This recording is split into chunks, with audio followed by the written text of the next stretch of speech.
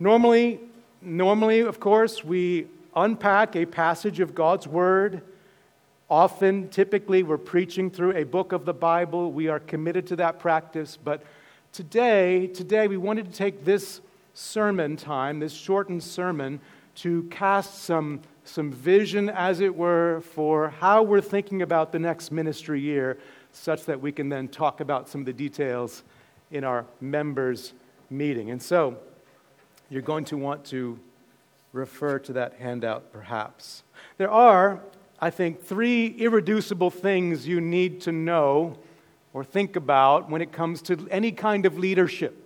3 irreducible things. You need to know what you want to be or do. You need to have some sense of vision or mission, kind of like a map. You need to have some desired destination. And then you need to know, secondly, where you are on that map presently. Where are you in relationship to that desired destination? And then, thirdly, you can think about how do we take some steps toward that desired destination. I'm going to hit on those 3 ideas pretty fast this morning. Let's first think about our vision, our desired destination. We have put it this way: we want to glorify God. I mean, that's what we're about. Honoring God. We want to do so as a gospel-centered or Jesus-centered community of people, a community of people built around Jesus Christ, who are then also about a Jesus-centered or gospel-centered mission to those around us. And that's a pretty high-level statement, I grant you, and so we have added a kind of mission statement to flesh that out a little bit. We pursue that vision, that picture, by this mission of making and growing disciples of Jesus, followers of Jesus, in our church, in our city, and by God's grace, in our world. That's kind of our roadmap. That's what we want to be when we grow up. Our desired destination. And so where are we on that map? I want to talk about that a little bit. You know, when you look at those maps, maybe at the mall, and it shows you are here. That's what you need to know also. Where am I on this map? So what have we been doing this past year in particular? Where are we?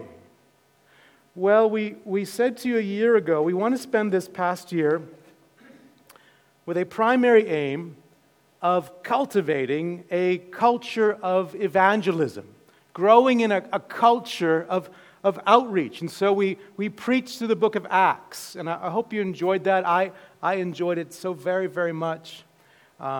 Week after week, we were seeing the mission of God advancing, and friends, He's still doing that today. He wants to use us to that end. We sought to equip members for outreach and evangelism, taking them through our course in the home groups, and we also promised to develop a plan that describes what we're trying to do as it relates to outreach and mission. And so we've done that with our local mission committee in particular, for whom I'm very grateful. And here's how we've summarized that plan. Here's really what we've been doing, summarized together. We have sought to be demonstrating and declaring the good news of Jesus as it relates to our outward mission. Demonstrate and declare this good news. We want to demonstrate the love, the mercy, the grace of God in practical ways that point people to Jesus. Isn't this what we see in the Sermon on the Mount, where Jesus Himself tells us, He says, you are the light of the world. You are the light of the world. A city set on a hill cannot be hidden. Nor do people light a lamp and put it under a basket, but put it on a stand, He says. And it gives light to all in the house. Then He says this: in the same way, let me apply that analogy of light to you. In the same way, He says, let your light shine. Shine before others, so that, purpose clause, here's the reason, so that they may see something. See your good works. We are not saved by good works, but we are saved unto good works, so that others may see practical demonstrations of love and mercy and grace, and then they would give glory to your Father in heaven. Isn't that a great passage and promise? We are, as it were, the light of Jesus Christ into San Diego, along with every other Bible-believing, gospel-preaching church. The Spirit of God wants to shine through your life in good works, whatever those might be. And Jesus says, people are going to see those, and some are going to make a connection. Right? They're going to go, why do you do that? That doesn't make sense, what you just did. That's not normal. You're going down to City Heights and caring for refugees at Bridge of Hope. You're looking out for people in hard situations and trying to help them. You're caring for mothers in crisis pregnancy. Your acts of mercy toward your neighbor and coworker. They're going to say, that's not normal, that's not natural. What gives? And some are going to make a connection between your life and His grace and give glory to your Father in heaven. So yes, we want to demonstrate the love, mercy, and grace of God. May God help us to do so, but also be continuing to declare this good news. I know this is not new to you, but let's be reminded. We want to declare, make it known. Isn't that the implication of the Great Commission? Where Jesus says, go therefore and make disciples. You've got to go and tell people the good news about Jesus so that they can become followers of Jesus. So declaration is implied. It's explicit in what the Apostle Paul says to the church in the city of Colossae. Colossians chapter 4, he says this, at the same time, pray also for us. Pray for us that God may, notice, open to us a door for the Word. To declare the mystery of Christ, to declare it, on account of which I'm in prison, that I may make it clear, which is how I ought to speak. Did you catch how amazing that is? The apostle's in prison for declaring this good news. And so he says, pray that I would keep on declaring it. Pray for opportunities and pray for clarity to keep on declaring this message. You'd say, Paul, you're in prison for declaring. Just stop declaring. He says, no, this is what I'm about. Making Jesus known. And so it is with us, friends. So it is with us. And so we want to keep declaring the good news of the life, death, and resurrection of Jesus Christ to take away our sins and make us beloved children of God for all who believe. And if you're here this morning and yet to believe on Jesus and yet to believe that good news, oh friend, it is the best news you could ever hear. God has sent His Son, the God-man, Jesus, to live the life you could never live, to die a death for your sins in your place, and to rise from the grave, that you would turn to Christ, trust in Him, rely on Him, be forgiven of your sins, forgiven of all the things you've done wrong, your guilt before God taken away, and you made a beloved child of God. I would urge you this morning to turn to Christ and believe. We want, friends, to do this. But where? Where do we do that? Well, here's something we've talked a little bit about as a local mission committee. We want to do so near and far. It's kind of like what Jesus called His first disciples to do in Acts 1:8, very sort of outset of His mission advancing in the earth. These concentric circles He gave them. He said in Acts 1:8, you will receive power when the Holy Spirit has come upon you, and you will be my witnesses in Jerusalem, in all Judea and Samaria, and to the end of the earth. Do we have that slide up again? Do you see that? Look at these concentric circles He gives them. Maybe I didn't give that to you. Jerusalem, Judea, Samaria, and to the end of the earth. It's this start right where you are and then keep advancing outward. Now, apply that in our own context. We want to be His witnesses in our own neighborhoods, right? In our workplaces, on our campuses, in our classrooms. That's kind of ground zero. That's our Jerusalem, you might say, at its closest point. We also want to see witness going out in our city, surrounding area. We'd love to see God use us in planting new churches, establishing new Jesus-proclaiming communities is a great, crucial way to reach more people. And we want to see people sent to the nations. And so we're thinking in these categories of near and far. We've really been doing this, haven't we? By God's grace, we have been, many of you, going down to Bridge of Hope, City Heights, tutoring, giving away food, helping to do that, doing youth ministry, inviting those friends to our youth retreat. We gave out 2 scholarships of laptops recently out of the generosity that you gave for the youth retreat itself. We gave 2 scholarships a number of months ago. Also, others here are at ICF, the Ministry to International Students that's down near SDSU, and thank you for doing so. A wonderful ministry there. A number of ladies in particular have been involved at CAPS, the college area, pregnancy services, ministering to ladies in crisis pregnancy. Fantastic. Thank you for doing so. But most fundamentally, like I said, we want to see every member used by God this way, in where He's placed you, your neighborhood, your workplace, your campus. God wants to use you there. You are light, shining right there where He has placed you. And so that most fundamentally, we want to keep on doing that. But we've also begun to think more about the far category, if you're tracking with me, demonstrating and declaring where near and far, the unreached beyond our locale. We've really been helped by Jerry and Robbie Zeller this way.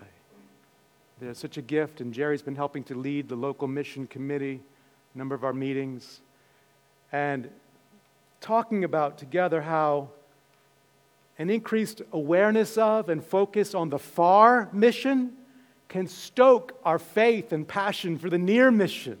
They're not mutually exclusive. There's a synergy there. And so we've been talking more about that. In fact, you're going to hear from a missionary in 2 weeks, many of you know, who has been helping to reach some unreached ethnicities in China, some unreached ethnic groups in China. We are considering support for a church planter. We will consider support, rather, for a church planter who's actually going to plant a church in Japan, which is the second largest unreached people group in the world. Isn't that amazing? After Indonesia, Japan is the second largest unreached people group in the world. And my understanding is that's less than 2% of the population believes. And like I mentioned, we are seeking to come alongside our friends in Tijuana and support Jasmine. And in God's perfect timing, Adolfo sent me a video that we want to show. Could someone kill a few of the lights right there so we can see the video? Rick, would you mind? Or Dan, or somebody there? Thank you, guys. Take in this video from Mexico.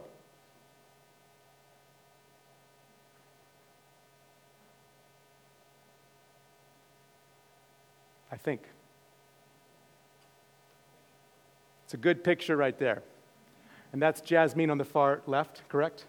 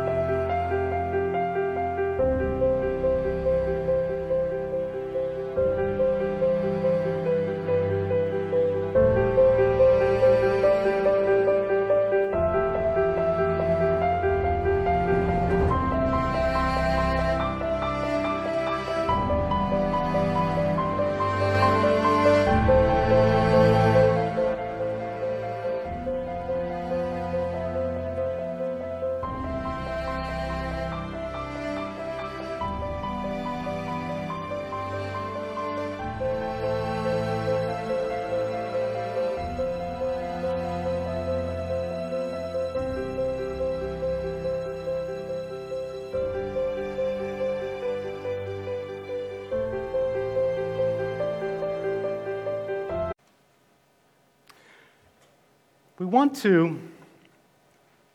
to be, as it were, fully orbed as a church by God's grace. That's our desire, that's our hope. What that means is that we embrace all three of the essential biblical purposes that God has for every local church. They could be summarized as upward, an upward direction in love for God, and an inward direction in love for each other and discipleship and community and fellowship, and then an outward direction like we just talked about. The good news of Jesus means to move us in all three directions, doesn't it? Upward, toward God. Inward, as it were, toward each other. And then outward, toward those who yet do not know. And we've been accenting this outward direction, I think rightfully so, but we must not neglect this upward and inward movement of the gospel as well. And so I want to highlight for you an upward goal and an inward goal, you might say. Think of it that way. An upward goal and an inward goal. Upwardly, we want to strengthen our faith toward God. We want to strengthen our devotion to and our enjoyment of God in Christ as we look to Him and rely upon Him. We don't want to have a mere duty approach to the Christian life. Mere duty won't be sustained for long by any of us. And mere duty won't be very joyful either. We want our church life and our individual lives be vibrant as we depend on the living God and enjoy Him and what He's done in Christ. And so next week we return to the book of Hebrews. We have preached a couple mini-series already in Hebrews. We're going to finish out the book starting next week with chapter 11. Here's a little taste of what we're going to look at next week, beginning in verse 1. Now faith is the assurance of things hoped for, the conviction of things not seen. For by it the people of old received their commendation. By faith we understand that the universe was created by the Word of God, so that what is seen was not made out of things that are visible. And then, of course, it goes on. It says, conviction of things not seen. And then verse 6, without faith it's impossible to please God. For whoever would draw near to God must believe that He exists, and notice that He rewards those who seek Him. Our God exists, and He is a rewarder. This is just so foundational in the Christian life, isn't it? You see, over and over in the Apostle Paul's writings, he emphasizes three things, this sort of triad: faith, hope, and love. They're just all over his letters. Faith, hope, and love. This is foundational, friends. And we're going to accent as Hebrews 11 leads us into this idea of faith, knowing and trusting and relying on God. But it's not just stirring up faith. Don't think that way. Faith grows as it sees the object. Faith grows as it sees the object of its faith. I thought about Mark chapter 4 with Jesus. He's in a boat with His disciples. A great windstorm arises. The waves are breaking over the bow of the boat. The boat is filling up with water. And what's Jesus doing? He's helping to bail the water out, right? No, He's sleeping. He's sleeping in the stern, the back of the boat. The disciples wake Him up and they say, "Teacher, do you not care that we're perishing?" Now you got to realize some of these guys were experienced fishermen. They knew that violent windstorms arise on this lake suddenly. They had been out fishing on this lake in rough weather many times. But this time they're saying, "Jesus, don't you care? We're going to drown." It must have been serious. They wake Jesus up and He rebukes the wind. He says, "Wind, stop." Says to the sea, "Peace, be still." And the wind ceased, and there was a great calm. And then he rebukes his disciples. He rebukes the wind, and then he rebukes them and says, "Why are you so afraid? Have you still no faith?" You catch the connection here? The point is not so much Jesus is with you in your boat. All right, although that's true from other passages in a sense, he is with you, he'll never leave you, never forsake you. The point is not, though, Jesus is in your boat. The point is what the disciples say to each other next. Who is this? Who is this that even the wind and the sea obey him? Catch the connection. Jesus is looking for faith. Why were you afraid? Where's your faith? He's saying, don't you realize who I am yet? This is God in the flesh, who sleeps because he's tired and wakes up and rules over the creation because he's the creator. Faith grows, friends, as it sees its object. That's what we want to have happen.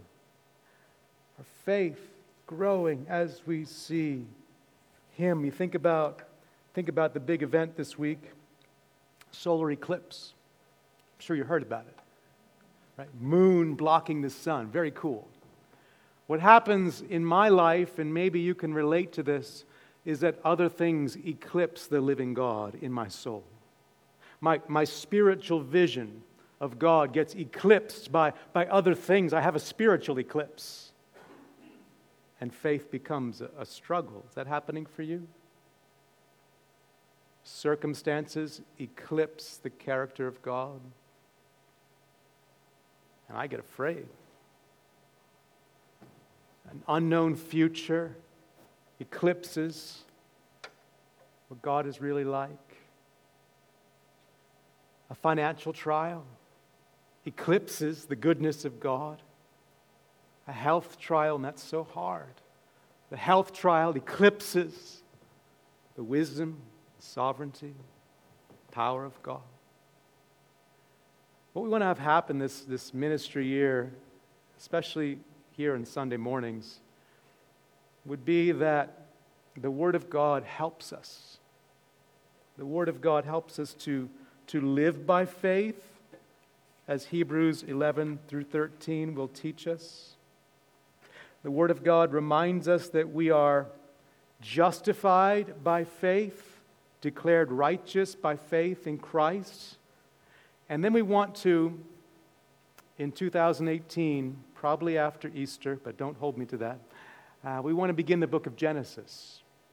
Because Genesis will unpack the object of our faith as well, the living God. So, look forward to that. We want to stoke upwardly our faith in him. And then you might say inwardly, second goal, inwardly, we want to strengthen care. We want to strengthen care.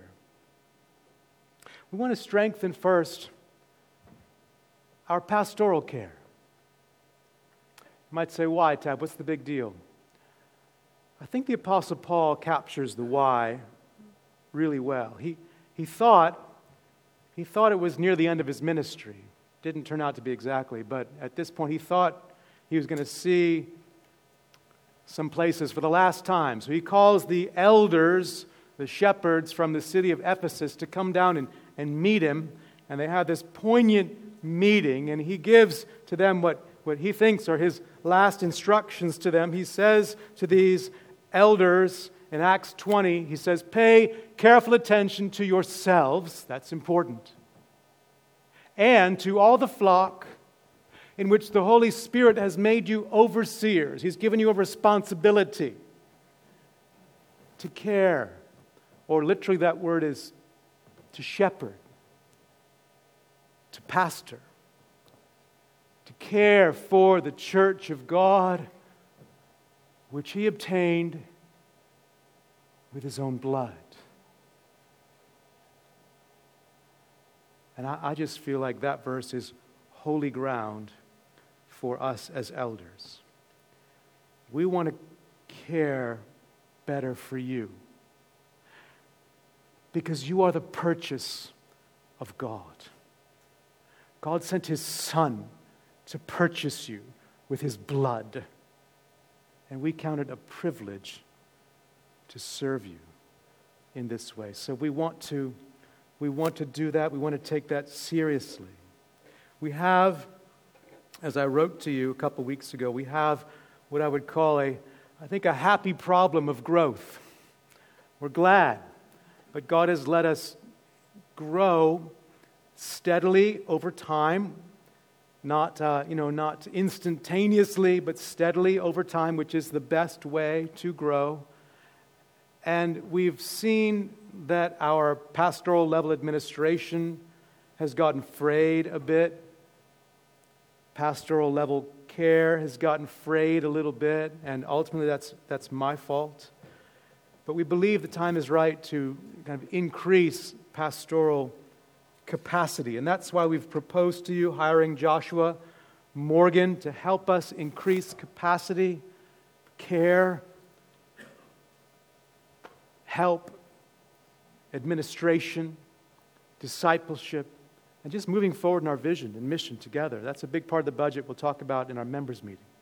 We also want to better define how we're going to care as elders by making sure we have more clear, what I'm going to call spheres of care, and those spheres would be built particularly around, but not exclusively around, our small groups.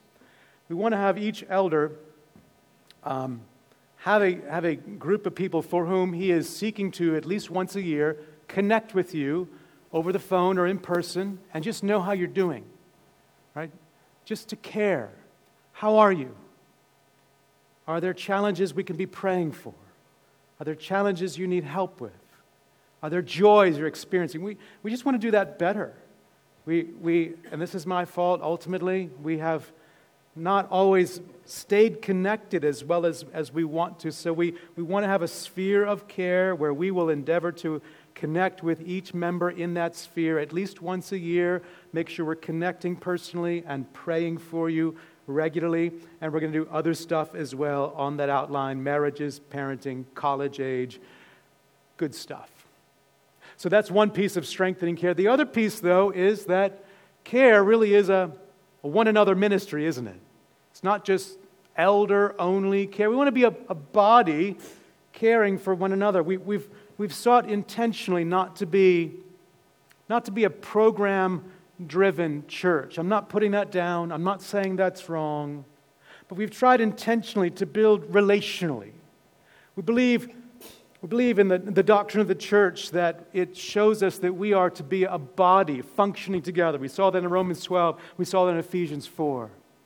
And you might think of our care and our fellowship almost like circulation in the body, the circulatory system that's carrying nutrients around to all the body parts. I think you see this in what Dave Fenske preached on a few weeks ago in Ephesians chapter 4. Let me just remind us of Ephesians 4, where we're told to be speaking the truth in love.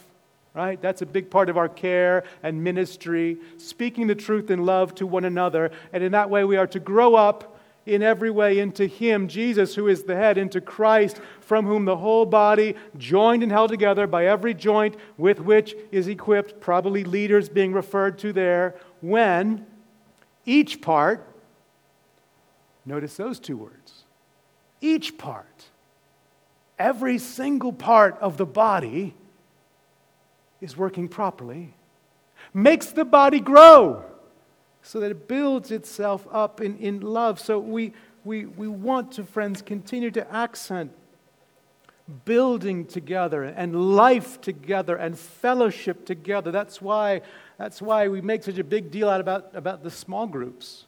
I don't think they're the perfect context or something like that. I trust we'll have perfect small groups in heaven. We ain't going to have them now, all right? They're not going to be perfect. You're not going to find a perfect small group in Grace Church. If you're hoping for that, I'm sorry. Let me prepare you in advance. Ain't going to happen. But it's how we structure for this relational vision, this community of people built around Jesus together. So we taught a series called Life Together in the past few weeks. We want to manage the size of the home groups better. That's why we're asking you to sign up for one. And if one's really large, we're going to ask you, could some of you all find a different group? Because a small group is only helpful when it's small. Sometimes the small groups look like church plants, and it's no longer a helpful context for what it's designed to do. We want to continue to focus content around God's Word and care for our leaders better, which is something I've not done well. And on top of all that, we want to continue the men's and women's Bible studies as supplemental means of fellowship. So we'll do all that. We hope to strengthen faith and keep on strengthening care. Might seem simple, but that's what we're trying to do. Upward, look to God, hope in God, rely on God, because Jesus has died to bring us to God. And yet, His finished work brings us together at the same time to do life together, to have fellowship together, to have participation in Christ together, mutual ministry as we walk together and finish together well. So I want to pray to that end. I want to close, and then we'll take a break and have a members' meeting soon. Let's pray that God would meet us this year and lead us forward.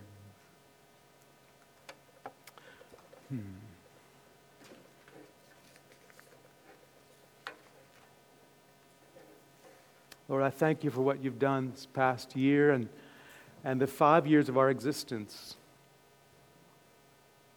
In these 5 short years, you have been so faithful to us.